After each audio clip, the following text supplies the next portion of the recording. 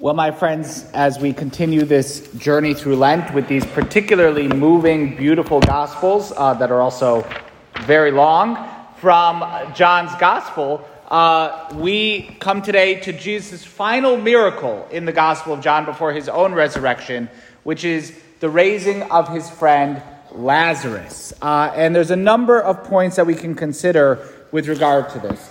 The first is just this very beautiful picture that we have of the person of Jesus and his life of friendship. That there is a life of friendship in the gospel, and that we don't get that sometimes as we're reading the gospels. It's very much there in the subtext. John brings it out for us, that this was Jesus had friends. He was friendly, and there were people in his life to whom he was close. In fact, John is referred to himself as the disciple that Jesus loved. Whenever John refers to himself in the gospel, it's not, me, John the apostle. It's the disciple that Jesus loved. John is trying to show us this love of Jesus, the love that Jesus had, the type of friendship and love that he lived, that the Son of God, the Word made flesh who came among us, lived this life of friendship. And a family that he was particularly close to were these three siblings, Mary, Martha, and Lazarus. And he would go over their house for dinner, and he would be there, part of their sharing life with them. And at this, his friend Lazarus dies. That Lazarus, his friend, with whom he had this relationship of sharing life and a friendship, his friend, his good friend, Lazarus, dies. Now, there's another element of friendship, though, we get from the gospel before we get back to Lazarus, which is Thomas and the other apostles. I don't know if anyone here has been watching the television show or the series The Chosen. If you have, great, keep it up, right? If you haven't, UConn's not playing for another few days, so you can catch up on a bunch of it, right? Go watch The Chosen. It's a beautiful show. And one of the things that it highlights is the friendship of the apostles and the people around Jesus. And it brings this real, beautiful element, which is both human and divine, with the actor that plays the person of Jesus and the apostles around him. And so go watch. I really recommend. Go watch The Chosen. If you haven't, you can stream it for free. You just got to figure out how to do that, but it's all there. Thomas, right? They're going to kill you, Jesus. If you go back to Judea, if you go near Jerusalem, they want to kill you. They will kill you, is what the apostles are saying. And when Jesus says, no, we're going. Lazarus is dead. We have to go.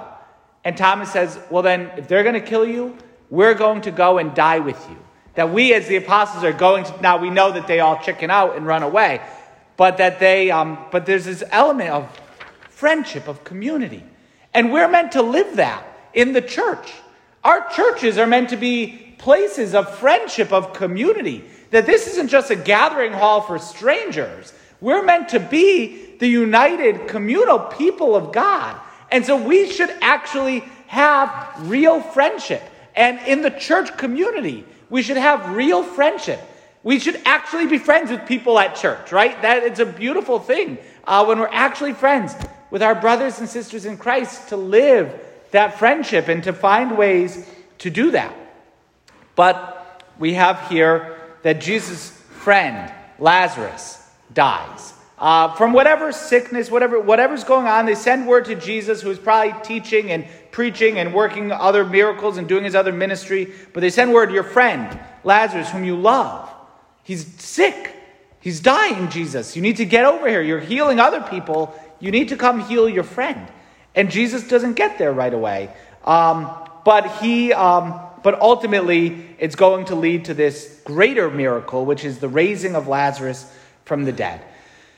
And confronted with death, right? This passage is beautiful, and a number of the sections of it are used for funeral readings because when we are confronted, ultimately with the reality of death, it's one of those things that we can't get around. This is a good lead up, right? This is a good lead up getting ready for Palm Sunday next week, where we'll read about the death of Jesus himself. And then the resurrection, just 2 weeks from today is Easter Sunday, right? And the resurrection. And so today being confronted with the reality in the difficulty of death. And that for ourselves, right, contemplating, considering the moment when each one of us will depart from this world, but also when confronted with the death, the imminent death, the sickness of loved ones, there's that we just can't do, feeling of helplessness. That medicine is good, and certain medicines can do a lot of things, but ultimately it's going to get every one of us. Tax day's coming up, I know, because my birthday's right around tax day, right? And there's death and taxes, right? It's the two things you can never avoid. Death and taxes. Remember that when you pay your taxes this year. Paying your taxes is a good preparation for death, because you can't avoid it, so you might as well do it the best you can and as honestly as possible. But that there's an inevitability, the inevitability of death, that we're each going to approach it. But Jesus himself, right? When we are confronted with that, we as Christians, St. Paul says, we shouldn't grieve like the rest of humanity, because we know, and God himself coming among us reveals, I am the resurrection and the life. That Jesus himself is the one who is the conqueror of death. He has the power to do it with his friend Lazarus. He also raises the widow's son at Nain, and then possibly the young girl, if she had actually died, the daughter of Jairus, whether she was actually dead or not dead yet, who knows? I got corrected for saying Jesus only rose 2 people from the dead when I said 2 or 3. But the point is that Jesus has power over death. Jesus is able to be victorious over death. I am the resurrection and the life. But even with that, it doesn't change the sadness, right? Even if we believe, and we ought to believe, in the resurrection, it doesn't change the sadness when we lose someone we love. Even if you know that they go to heaven, right? Even if we have a good hope that they're going to go to heaven, that we will see them again one day, it doesn't change sadness. And when we feel that sadness at the death of a loved one, that's nothing to be ashamed of. We hear it twice. Jesus is deeply perturbed in spirit, right? He's moved in the very depth of his being with sadness at knowing of the death of his friend Lazarus, of seeing particularly the weeping of Mary.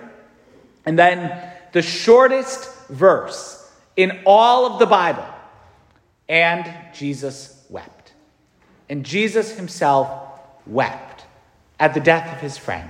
Jesus himself broke down crying. He only cries twice in the Gospels. This and the lament, the weeping over Jerusalem, that God's own people will reject God himself when he comes to them. Jesus only cries twice in the Gospels. Jesus himself wept because of this. But he has power. Did I not tell you that if you believe, you will see the glory of God? They take away the stone, and he cries, Lazarus, come out, and the dead man comes walking out of his own tomb, which is meant to be a prefigurement and a preparation. If you will, this is the movie trailer for what we're going to expect. It's the appetizer for what we're to expect with Easter in just 2 weeks. And in fact, John is laying some little clues for things to pay attention to, because he is wrapped in the burial bonds with a cloth over his face. And the 2 things that John will point out to us in the tomb of Jesus will be the burial cloths and the face cloth. So John is getting us ready for what's to come later in the story. The dead man walks out of his tomb at the voice of the Son of God. That is the power of Jesus Christ. But here's a deeper spiritual point that we can and should consider. We, each one of us, because of our baptism, because of our life of faith and growth in holiness, we are friends with God. That we are God's friends. We're part of this friendly life with Jesus. But we, through our actions, can die in that life of friendship. And that's called mortal sin. That sin kills the life of grace in us. And when we sin, this friend of God dies in that friendship. That we die in our friendship with God when we commit those grave, wrong actions that we know are wrong, that we know we should avoid. And they're serious, and we freely choose them, and we know they're wrong. And when that happens, this friend of God dies in the life of friendship. But sin is not the end. And Jesus has the ability to bring us back to life when we sin. And the way that he has set up to do that is through the sacrament of confession. That we go to confession. And in confession, we who are dead in sin are brought back to life. When we fall into sin and that death in sin, Jesus weeps for our sins. Jesus is grieved because we're his friend. And he loses us in those moments. And he has the power to bring us back to life if only we'll let him. And so, in particular, it's the Easter duty. It's an obligation of every baptized Catholic to go to confession and to receive Holy Communion in a state of grace, which is the only state that we should be receiving Holy Communion, in which we should be receiving Holy Communion, at least once a year around Easter. So you normally go to confession during Lent and receive communion sometime around Easter time. So we need to go to confession. We need to allow, if our life of grace has died in our soul, we have to let the life of the world bring us back to life. We have to let Jesus have us walk out of those tombs, that his voice will walk out of the tomb of our sin. And, but Father, it's been a long time. It's been a long time since I've been to confession. You know what? Here, Lord, he has been in the tomb for 4 days already. It's going to stink, right? There's going to be a stench. It's going to stink. Side note, there's a crow that died right next to the front door to the rectory at St. Francis. I didn't realize it right away, but now I'm like, oh, there's something that doesn't smell that good right here, right? It stinks. When there's a dead body there, it stinks really bad. And you can tell. Well, our sin stinks. It stinks. It's a stench. And people want to say, there'll be a stench. Look, you want me to go to confession? The amount of stuff that I've done? Forget about 4 days. It hasn't been 4 days since my last confession. It's been 4 years. It's been 40 years. It's been 80 years. It's going to stink.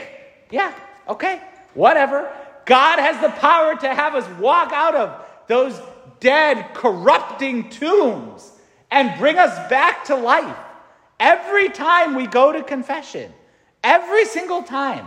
And so if we're afraid that it's going to stink, it's not going to... Look, I've been a priest now almost 10 years. Very little I haven't heard. It's all there, and it's boring. Sin is boring. We need to come back to God, and we need to just allow that dead, stinking, rotting sin to just gone, wiped away. And we, God's own friends, come back to life. If we're bound by sin, Jesus says, untie him. Let him go. You're alive and you're free. And if we have been bound by our sins and by our guilt, Jesus wants us to walk out of those tombs with his grace, at his word, to receive his forgiveness, to come alive again, because we're his friends and he loves us and he wants us alive in grace. And so, that's a good resolution. If you haven't done it yet, if you're particularly afraid, it's okay. That's fine. We offer a lot of confessions, and you don't even have to come to one go to another church, right? Make those other priests really busy over the next 2 weeks, right? Go wherever, but go to confession. Let's all make that good resolution to go to confession, no matter how long it's been, no matter how much it's going to smell, to go to confession, to come back to life, because our friend Jesus is calling us. He's calling us to life and to love with him.